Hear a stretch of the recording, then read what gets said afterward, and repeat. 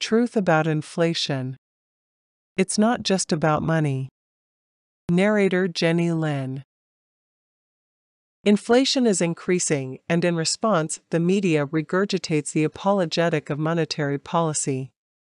Monetary policy pictures inflation as an agent in government standing at the printing press, with the machine turned to its top speed. In other words, monetary policy is considered to be just a case of a government printing too much money. Perhaps a silly idea, but one that enabled private interests to take the privilege of printing money away from the state and put it in the private hands of bankers. And they have virtually no limits on how much money they can create and profit from. The gaslighting of monetarists resulted the problem being compacted into an aphorism. Inflation is, say monetarists, too much money chasing too few goods. There is little point in disputing the claim. The claim has been debunked enough times to prove more is going on than simple economic confusion about how money works. Of course, as with all lies, there is a kernel of truth in the monetarist's position. If a table is being sold at auction, and the bidders decide they want the table at any cost, the amount it will sell for will bear no relationship to supply, manufacturing cost, or even mental competency. However, to simply dismiss inflation as the work of unmonitored printing of money is misleading. Inflation as a superfluidity of money does not do justice to the facts. Kyle Rittenhouse could have been a white supremacist, racist, and neo-Nazi, and the people he shot might actually have been black. It would no mean he did not act in a legal and justified manner. Even Nazis have the right to defend their life from unprovoked assaults by multiple assailants. To illustrate the problem in more detail, assume the government's printing press was turned off. The government begins to burn what it considers to be surplus supplies of money. In short order, the money supply is reduced by 80%. In this scenario, $1 might purchase a week's supply of groceries.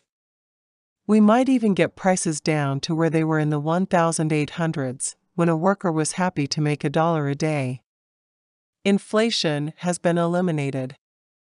We are in a state of deflation. Have people's lives improved any? What would not change is productivity. If it took 100 people to make one car in 1 minute with inflation at 7.5%, it would still take 100 people to make one car in 1 minute when deflation was occurring. In other words, the money supply is an issue and an irritation, but it is not the crucial issue. In simple terms, what matters is how many people in your family are working at gainful jobs. People understood this in the 1800s.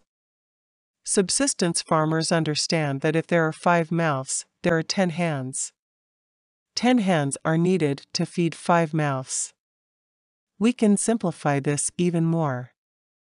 A baker bakes a pie. He tells his customers that a piece of pie will cost them a cup of blueberries. 10 people each want a slice. But the pie only has 6 slices.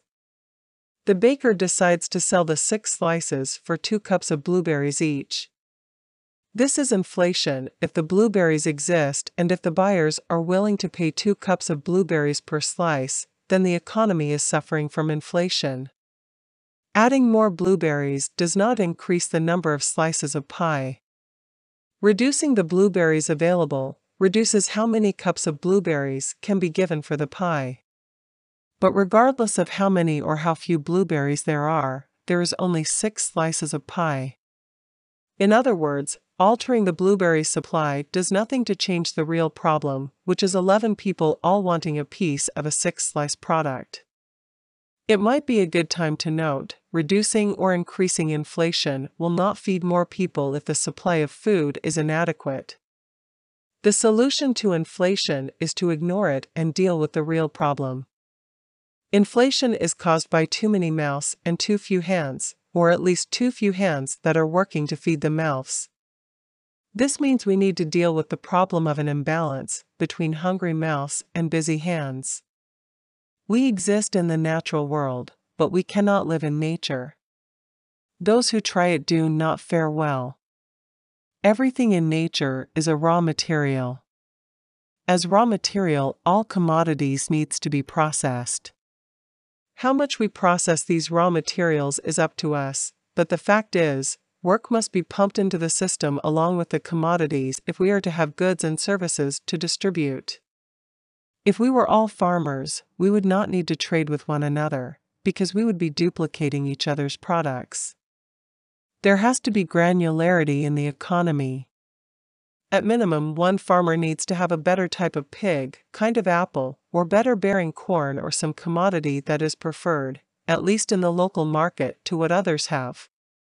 More reasons for trade will exist if one farmer turns to making tools and equipment. For example, John Deere started his farm equipment business when he realized what problems prairie farmers were having with plows designed for European soils. A farmer's wife who bakes for those who are less skilled at baking can also increase the propensity to trade. The more work added to a commodity and the more specialized the labor, the greater the propensity for economic activity. This individualization of what is otherwise a common good is called specialization. All economic activity and progress is created by specialized activity applied to the resources of nature. Man works on assets created by nature to transform them into specialized goods and services. If nature cannot be consumed directly, then any modification that has demand attached or a propensity to be valued will increase the propensity to trade. We have to create things with value, and the only way to do this is to add value through specialized work. This being said, the only way to encourage trade to the highest level is to stop parasitism. Inflation is a form of parasitism. This is why it is harmful. If a person, in this scenario, referred to as a banker, is permitted to create a voucher that permits the bearer to claim one slice of pie or other commodity, the pie with 6 slices will be reduced to a pie with 5 slices. The bearer of the voucher will claim one slice for himself. What is more problematical is that the maker of the voucher can sell the voucher for 1 cup of blueberries. The printer of the voucher gets a cup of blueberries, the buyer of the voucher gets a piece of pie, and the baker gets no berries for the pie the bearer of the voucher claims. Now, we can admire the inventor of this scam. Getting people to take pieces of paper for real goods and services is as brilliant a sting as is possible to conceive. Fiat and bank money are an incredibly bold and clever device for divesting people of real property. The apologists of monetary policy will retort that the pie man not out one piece of pie. He has the voucher, which can now be used to get 2 cups of blueberries. This is the equivalent of the price of a piece of pie. And indeed, the baker does use the voucher to obtain 2 cups of berries. This move transfers his loss to someone else. Now, 1 or 2 vouchers may not impose a serious loss on a nation's economy, but if there is a systematic and persistent introduction of vouchers into the economy, more and more property will be transferred to the ones issuing the vouchers. More and more people will see the profit in dealing with vouchers rather than baking or growing blueberries. If the percentage of persons getting goods and services through the use of vouchers increases, the price of goods and services will rise. This is inflation, and it is the measure of the rate that the economy is being robbed of real property. Think of a very small, almost insignificant robber who is so small and so weak he can only rob you of a tiny fraction of your wealth each year. That is inflation. But is not the introduction of a voucher system a boon to the economy? It is to the extent that if 2 people are coming to the baker and taking 2 pieces of pies, he can now increase production and sell 2 pies where before he was only selling 1. But what is he getting for his work? It is the increased demand in an economy in which the demand is not from an exchange of different kinds of goods and services, but an increase in demand from people who do not produce anything that adds to the capital of the economy. Inflation is increasing demand from unproductive scam artists. Now the astute monetarists will argue that trading blueberries for pie slices is complicated and troublesome, but what if the owner of a pig wishes to trade his pig for a slice of pie? How is such exchanges to be made? The pig owner, to get vouchers for a pie, could go to a voucher printer and ask for 300 pie vouchers for his pig. The pig, being worth 500 pie slices, is still only worth 300 vouchers. The issuer of vouchers keeps the other 200 as compensation. These 200 vouchers are issued as bacon vouchers or perhaps yacht vouchers. Now the pig farmer can take a voucher and get a slice of pie. This appears to make the economic exchange of goods and services more efficient. The vouchers increase the propensity for trade.